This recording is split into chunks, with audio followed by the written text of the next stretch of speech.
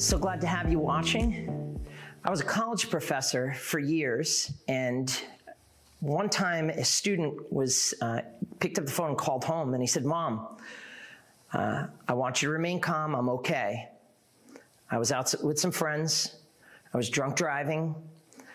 The car is totaled, but I'm okay." And so the mom was like, all those feelings that come with it. And then suddenly he turns around and he says, "Just kidding, Mom, I want you to know I'm totally fine. The car's okay. I just wanted to let you know that I need some laundry money and wanted to say hello." Now, just like you and me, when you hear some news like that, your emotions race crazy. Like, was it perhaps fear or anxiousness, especially if that was one of your children or a friend or a parent calling you? And then there was also probably a sense of relief because you realized it wasn't real at all, but it was just the kid playing with his mom's emotions. Emotions are a powerful, powerful thing, and we really believe that God has given those to us. And if we move with them properly, rather than them leading us in directions of fear, but rather instead of in celebration of faith, good things can come from our emotions. So just like anything, if they're used proper, they're a good thing. One craft and creative art has chosen that to be such an incredible conduit, and that's music. And that's why we're going through the book of Psalms. So over the next few weeks, we're just going to play for you our favorite songs and give you the music. Now, the word psalm originally comes from the Greek, and the reason why it has a PS is because of the way that the Greek writes it. It's literally psalms, and that just means a hymn or a spiritual song.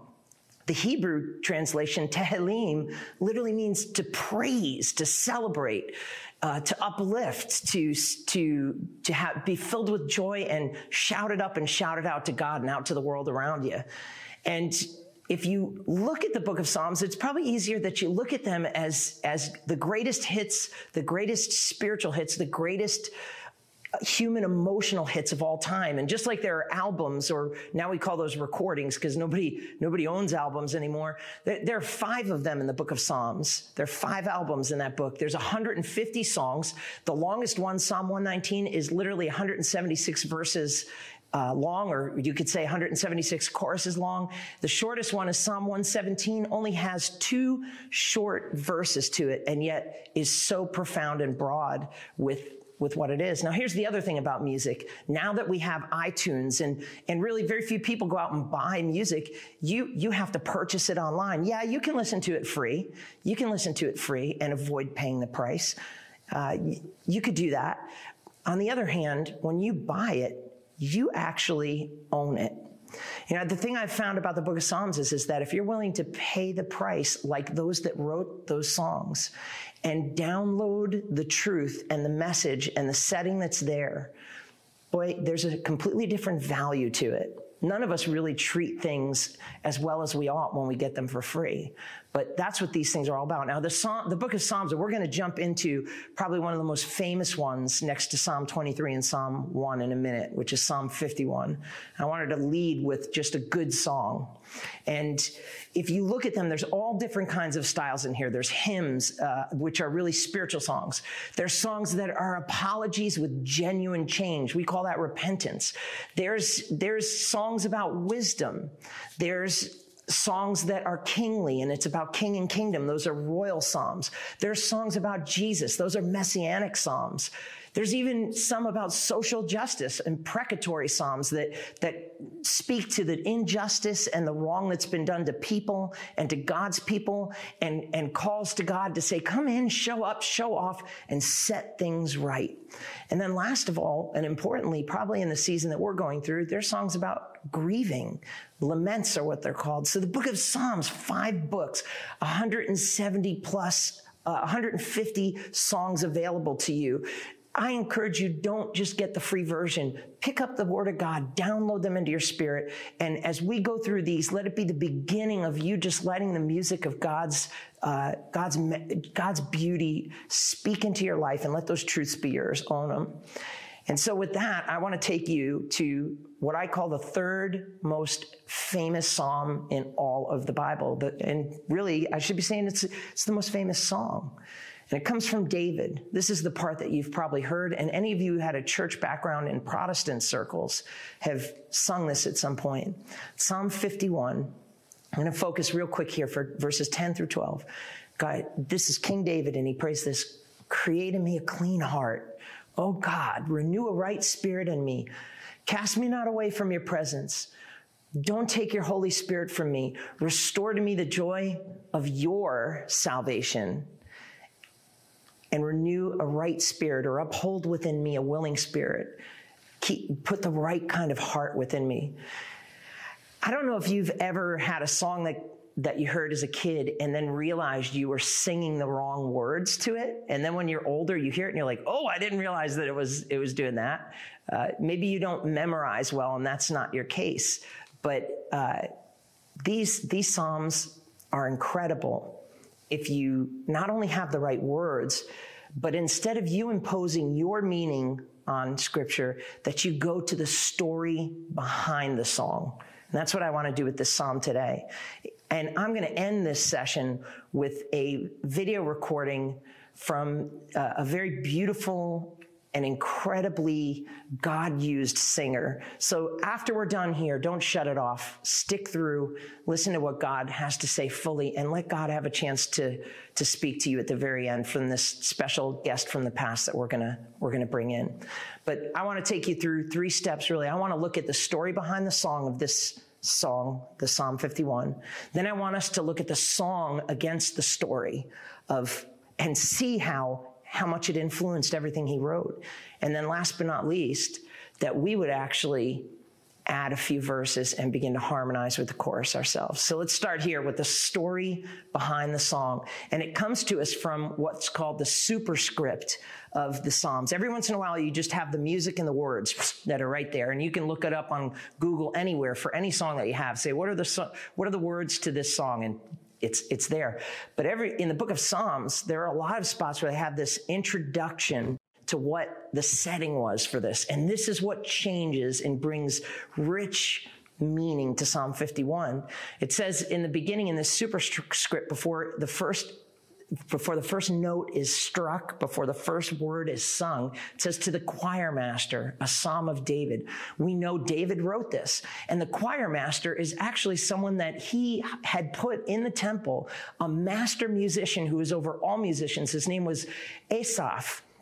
And he's the lead musician. So this tells us that this situation that we're about to look at, this song that was sung, David made it public. You know, every one of us has things that we don't mind being public, but every one of us also has some things that we like keeping private. What's profound about this is that David made this a public song that he would put out there. And when you look at the background to it, the stories you'd say, why would he do that? I'll tell you why, because it is so hard to find a good story. I mean, you watch movies, there's action, there's romance, there's musical scores that move you over things that are just trivial. I almost feel in the 21st century, we are just emotionally burnt out from everything that blows up and everything that blows in. And every film and every musical scores become so predictable. You could just tell how the thing's going to end before it even gets halfway into it. You're like, I know where this is going to happen. I know. It is so hard to find a good story. But to read these Psalms, when you can have the background, the superscript, the setting of it, it's almost like saying, don't tell me the joke, just give me the punchline. It doesn't work that way. Here's the punch to it. The superscript says, to the choir master, a psalm of David when Nathan the prophet went into him after he had gone into Bathsheba. Everything that happens in Psalm 51, you find the story that inspired it between 2 Samuel 11 through 2 Samuel 12. And I'd encourage you after this message, read through it. It will just blow your mind. And you say, why would David turn this into not only a song, but a public song? You look at the story, it has all of the makings of a story that is so unpredictable. Here's David, a man after God's own heart, the chosen person. He wasn't just a king, he was a musician. He wasn't just a musician, he was a warrior. He wasn't just a warrior, musician, and king. He was the person that God said, that's the kind of man I love. That's the kind of person I adore. This is a person David was referred to as a man after God's own heart. But somewhere between him being a man after God's own heart, Jeremiah says the heart's wicked and beyond cure. Who can know it? We see adultery, murder, tragedy. And amazingly, after all of that collateral damage, God, in the way that he always does things, in the way that he wants to do things for you, he ends it with hope. You, as we read through the psalm, you might see yourself in this story.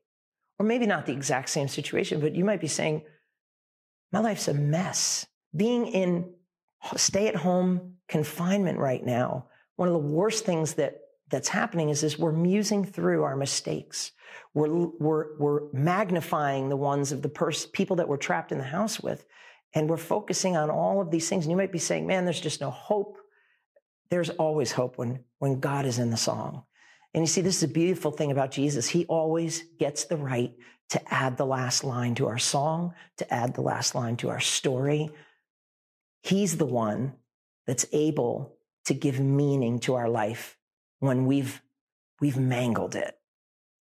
And so it's not just about the story behind the song, but look at this. In simple, David sees Bathsheba on a roof taking a bath. That's in the ancient world. You could do that, but the way he was living, you could see on an angle. He saw her from a distance. This was not a woman who was trying to seduce him. In fact, when you read the language, it says that when Nathan the prophet confronts him, it's clearly not a story about seduction. It's a story about rape. Uriah was her husband, and the Bible says in the time where kings go to war, David sent Joab, his servants, and Israel, and he stayed at home. And while he was on the palace, he looked and behold, he saw Bathsheba bathing. You know what? We are warriors. We don't run from battles, we run to them. And when we try to insulate ourselves from the challenges of life, rather than facing them, and those I'm speaking specifically to men, you may feel hollow right now. You know what the truth of the matter is? God has made you to be a warrior, to run to battles and not to run from them, and to face challenges and not hide from them, to confront and defend the weak, and to be that person that stands up as a warrior, not with the absence of fear, but doing what needs to be done in the face of it. And David, for the first time in his life, takes a break from it, and it gets him in trouble. And then he ends up bringing her in and sleeping with her. She becomes pregnant, and the woman's wife, Uriah, comes to the home and visits David. David says, bring Uriah to me, brings him in. He tries to tell him, go home and be with your wife. He won't do it. The man sleeps at the door of David's palace to protect the king. And he says, why didn't you go home with your wife? He's hoping he'll go home with his wife and he can peg the pregnancy on Uriah, but no, he doesn't. He says, why are you here? And he says, I can't do this, my king. So then finally he decides to get him drunk. And he says, go home, but still he doesn't go home. David knows now with her pregnant and Uriah not being the man, something's going to get exposed. So what does he do? He does what many of us do, the tragedy of human behavior. We try to cover up our mistakes rather than confess them to God. And he sets up a murder. He tells this general Joab, he says, bring Uriah to where the battle is the strongest, and then remove the men so that nobody technically kills him, but the circumstances, but he sets him up on a suicide mission. You can see in the picture right here that this is actually the place and the city of Rabbah where Uriah was sent by Joab. It's literally an uphill climb, and then at the top of this high slope is a wall. He didn't stand a chance. David set him up to kill him. He couldn't hide his sin. He wouldn't confess his sin. So he begins to kill everything that would point the evidence back to him. He tries to cover it up. And then what happens? The baby is born. Now, I want to be very careful here. Do not apply the story of the death of this child to any loss of any child you may have ever experienced It's when God speaks to a situation. And here we have in the Bible, God speaking to it. So it is a mistake to say that, or to try to speak on God's behalf and say, this tragedy happened, this miscarriage happened, this birth defect and death was the judgment of God. Absolutely not. No more than it is appropriate for us to say that this sickness is God's judgment on us. It's not whose fault it is. It's what do we do and how do we react in the middle of these times? That's where God's at, is how, knowing these things, how ought we to conduct ourselves? But in a tragic turn of events, God says this child is going to pass away. David spends an entire night with no food, weeping uncontrollably, and the baby passes. Here's the turn of the story and the hope to it.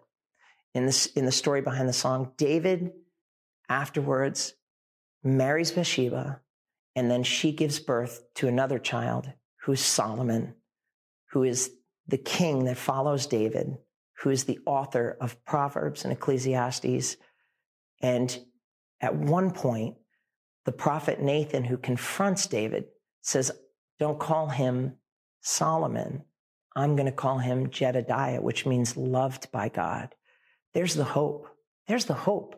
God, listen, you might be on your second or third marriage. You might not even be married. You might have all kinds of tragedies surrounding the story behind your song and event, but God always gets to speak at the closing of the story. Now, here's really going to the song up against the background of that story. Let's bring that first to the forefront. Look at this.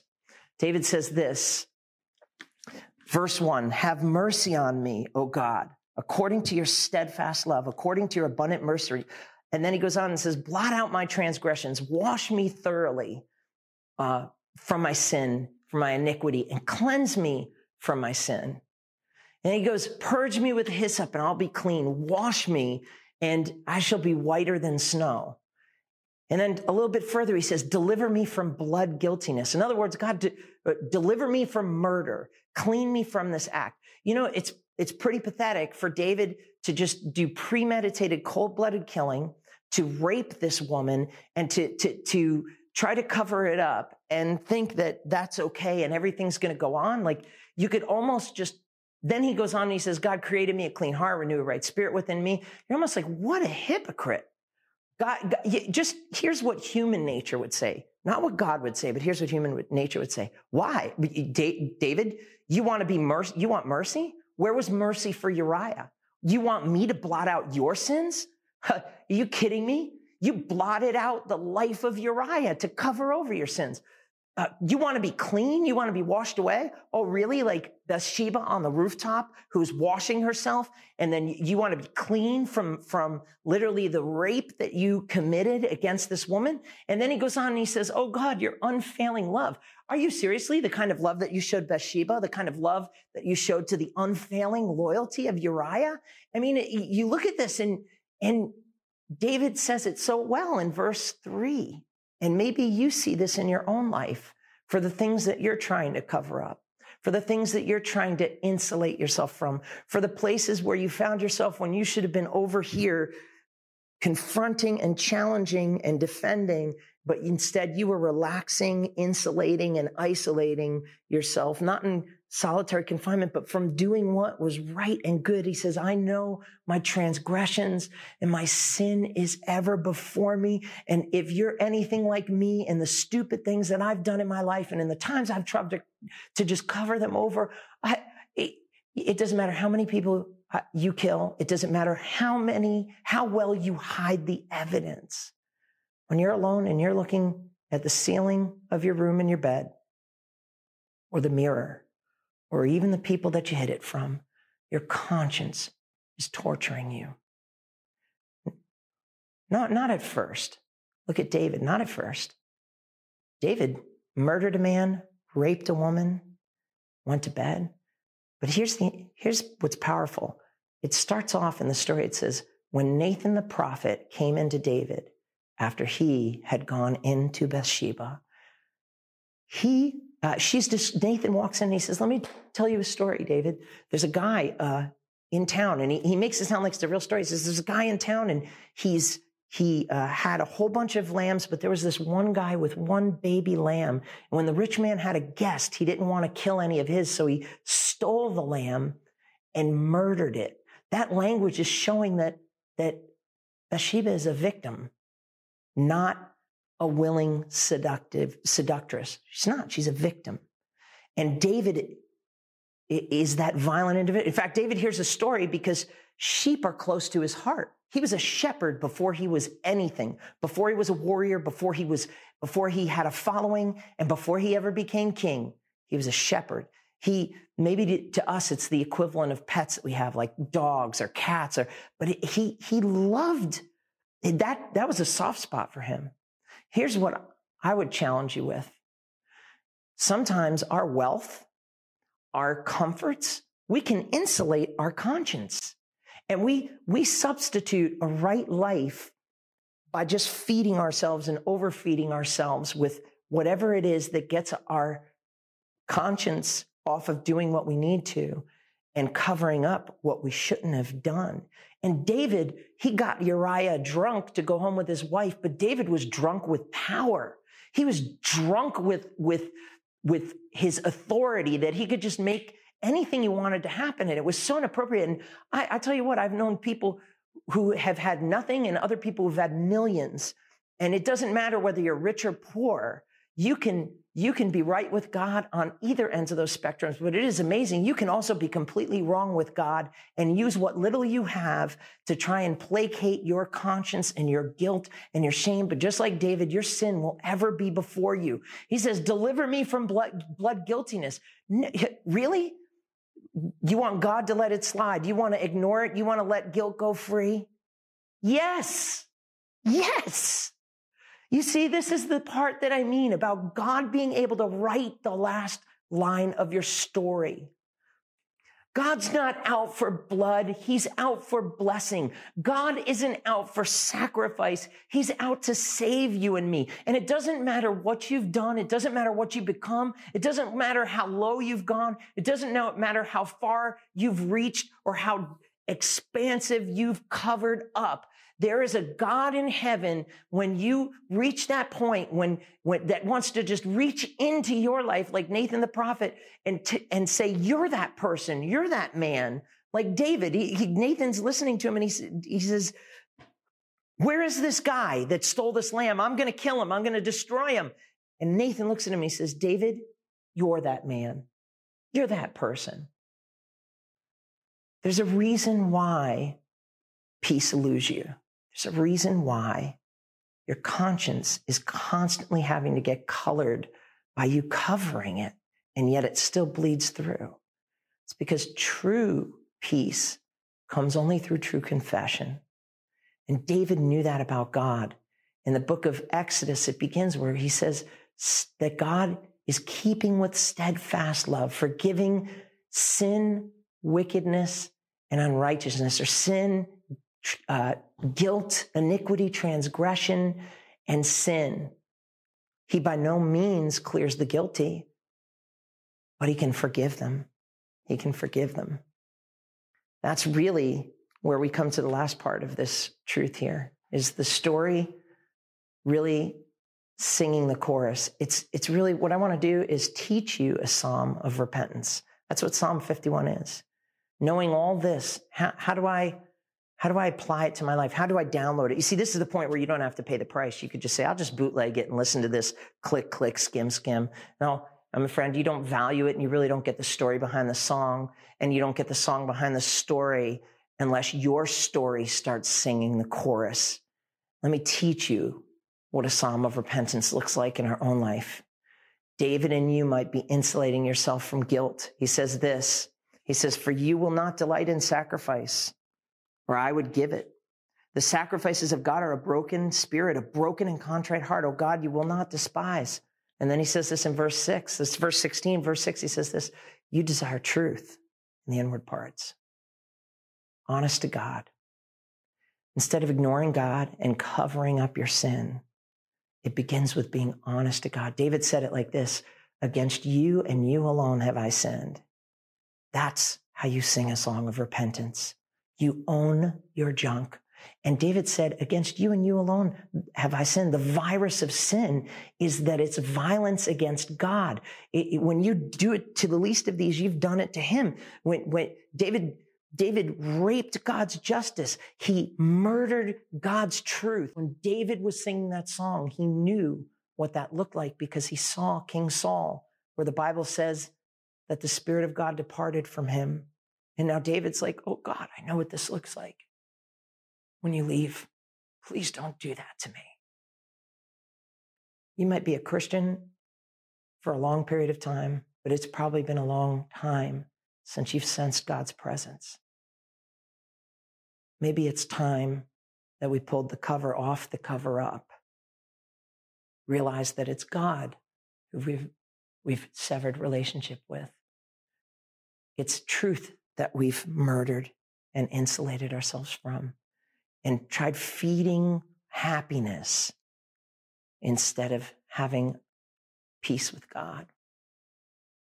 See, David goes on at the end of that psalm and he says a couple of things that turns the tragedy into a testimony. See, if you take this step, God can take your song from a tragedy into a song of praise and a testimony of righteousness, because there is no sin so bad and there is no pit so deep that God's love can't reach you there. Listen to this. He says this, "O Lord, open my lips and my mouth will declare your praise." And then he says this, "Then I will teach transgressors your way and sinners will return to you." When you get your life right with God, those of you that maybe at one time you had an encounter with God and it's been so long since you've sensed his presence and you've insulated and isolated yourself and you've covered up a life of sin, and God is trying to get a hold of you right now. You're sensing his presence even as I'm talking to you. David said this, when he acknowledges that God can forgive him and he has an honest to God conversation, the first step is doing it vertically and saying, Jesus, please forgive me. This is what the cross is for. With the blood of Christ, that can cleanse you. And just like Easter, we said you can't live at the cross and you can't live in the tomb. We need to move forward in newness of life. And that newness of life means that we begin to sing new songs of praise to God. Why? Because he can forgive you for anything you've done. He can change it. And listen, songs of repentance are songs of change with action to them. It doesn't mean that we turn a revolving door into sin, Jesus, thanks, and go out and do the same thing. But we begin to say, make me a new person. And then we go out and we say, hey, look at this praise. Let me tell you about the God that forgave me. If he can forgive me, he can forgive anyone. And not only that, but he has a new song in his heart. And you might know somebody that they're always smiling and they're always talking about Jesus. They're not talking about God and they're not talking about Christianity. They're talking about Jesus. They're talking about, let me tell you about the Savior who forgave me my sin, who changed me. And all I want to do is tell people about it. And that's where David says, listen, open my lips and my mouth will declare your praise. And I'll tell people about you. It's been a long time since you had a song for your Savior. Your Christianity might have been an ongoing existence. Could it be because there's a cover over something that needs to come up before him and you so that you can have unless you have genuine truth and honesty with God, you never experience genuine and true forgiveness. It starts vertically. And then he gives us the courage to go horizontally. That's called restitution. That's what this song is about. That's what this psalm is about. And that's what I'd like to be about right now. I'd like to pray for you. And here's what I'd like to pray. I'd like to pray whether you have never been right with God or you have one time in your life had a relationship with him, but you know it's all wrong. You were right with him, but it's all wrong. It's time to get honest with God. This song is your song. And Jesus wants to write the last verse. You know what that last verse for David was? He gave Bathsheba, became pregnant, and gave birth to Solomon. And Nathan called him Jedediah, loved of the Lord. There might be some unlovely parts of your life. There are of everybody's. You're not alone. Every person does it. But what you might not have is that last verse to that song.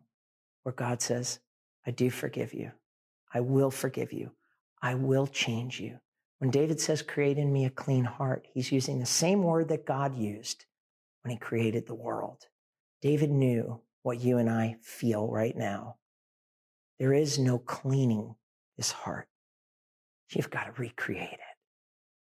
That's what God wants to do. He wants to recreate you in his image. He's not looking for you to be Christ-like.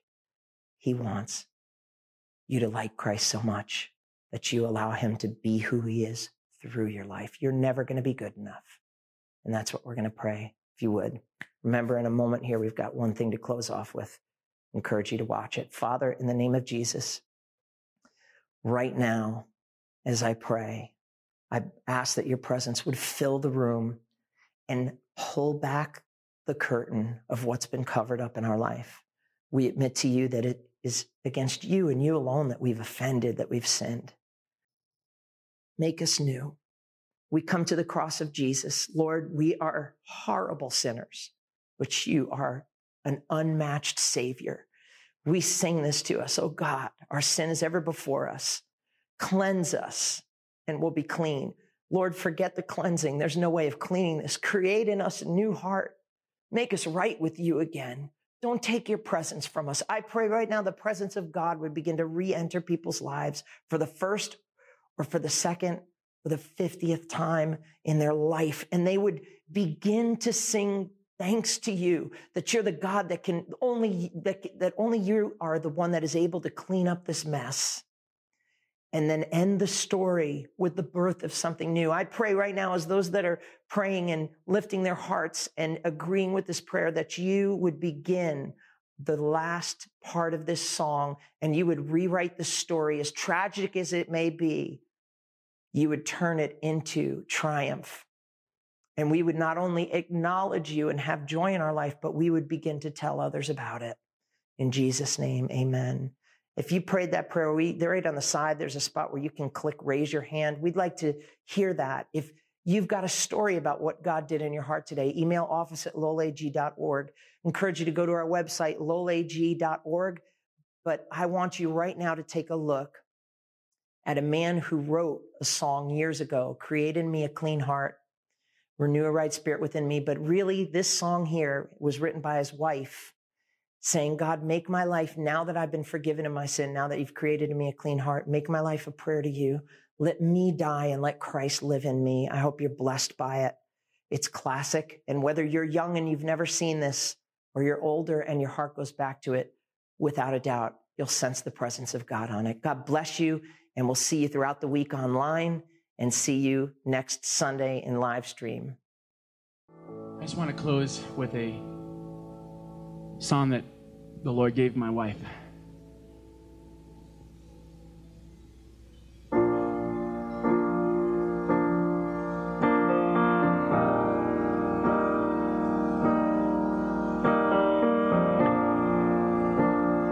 It's really neat to sing your wife's song.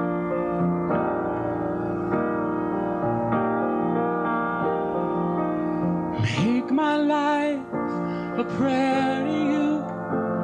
I want to do what you want me to. No empty words and no white lies.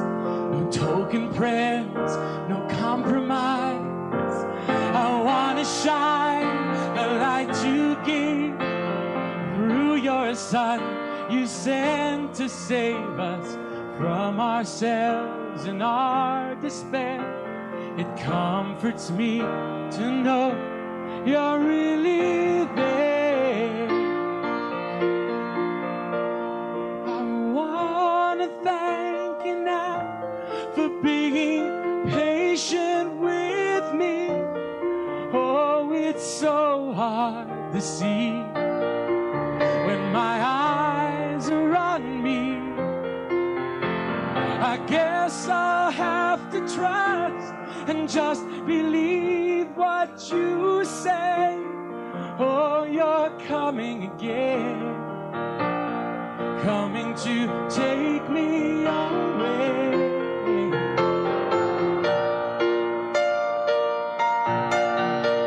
I want to die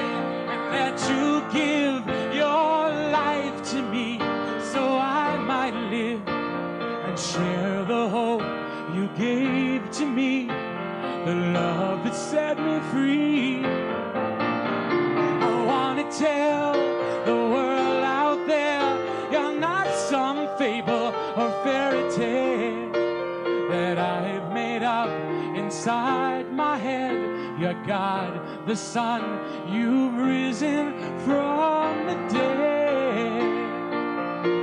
Oh, I want to thank you now for being patient with me. Oh, it's so hard to see when my eyes are on me. I guess I'll have to trust and just believe what you say. Oh, you're coming again, coming to take me away.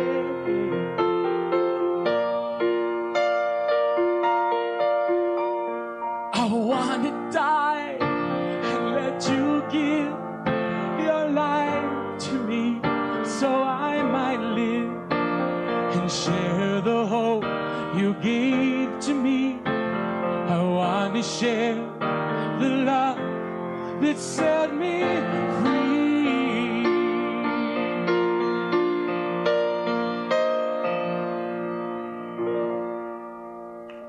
Make it easier for Jesus to come back this next year by living the life he asked you to live, so that others don't have to make excuses for the reason, for what, make excuses why Christians don't live the way Jesus asked them to. Let's just bow our heads and ask the Lord to pour out his Spirit on us as we leave. Lord Jesus, we come before you, nothing but vessels made out of dust, Lord, that's held together by your Holy Spirit. We realize that we move and have our being in you. There's nothing we can do on our own. We're helpless creatures without you. And in you, Lord, we're more than conquerors. Lord Jesus, help us conquer the hypocrisy around us. And help us conquer the hypocrisy right inside of us through your Spirit and through the blood you shed. And as we go, Jesus, let us realize that the word Christian means little Christ. And we're supposed to be little Jesuses walking around by your grace. And in Jesus' name, we ask that you let that be in our lives in the next few days, the next few years, so that when you come back, we won't be ashamed at your appearing. In Jesus' name, amen. Go in peace.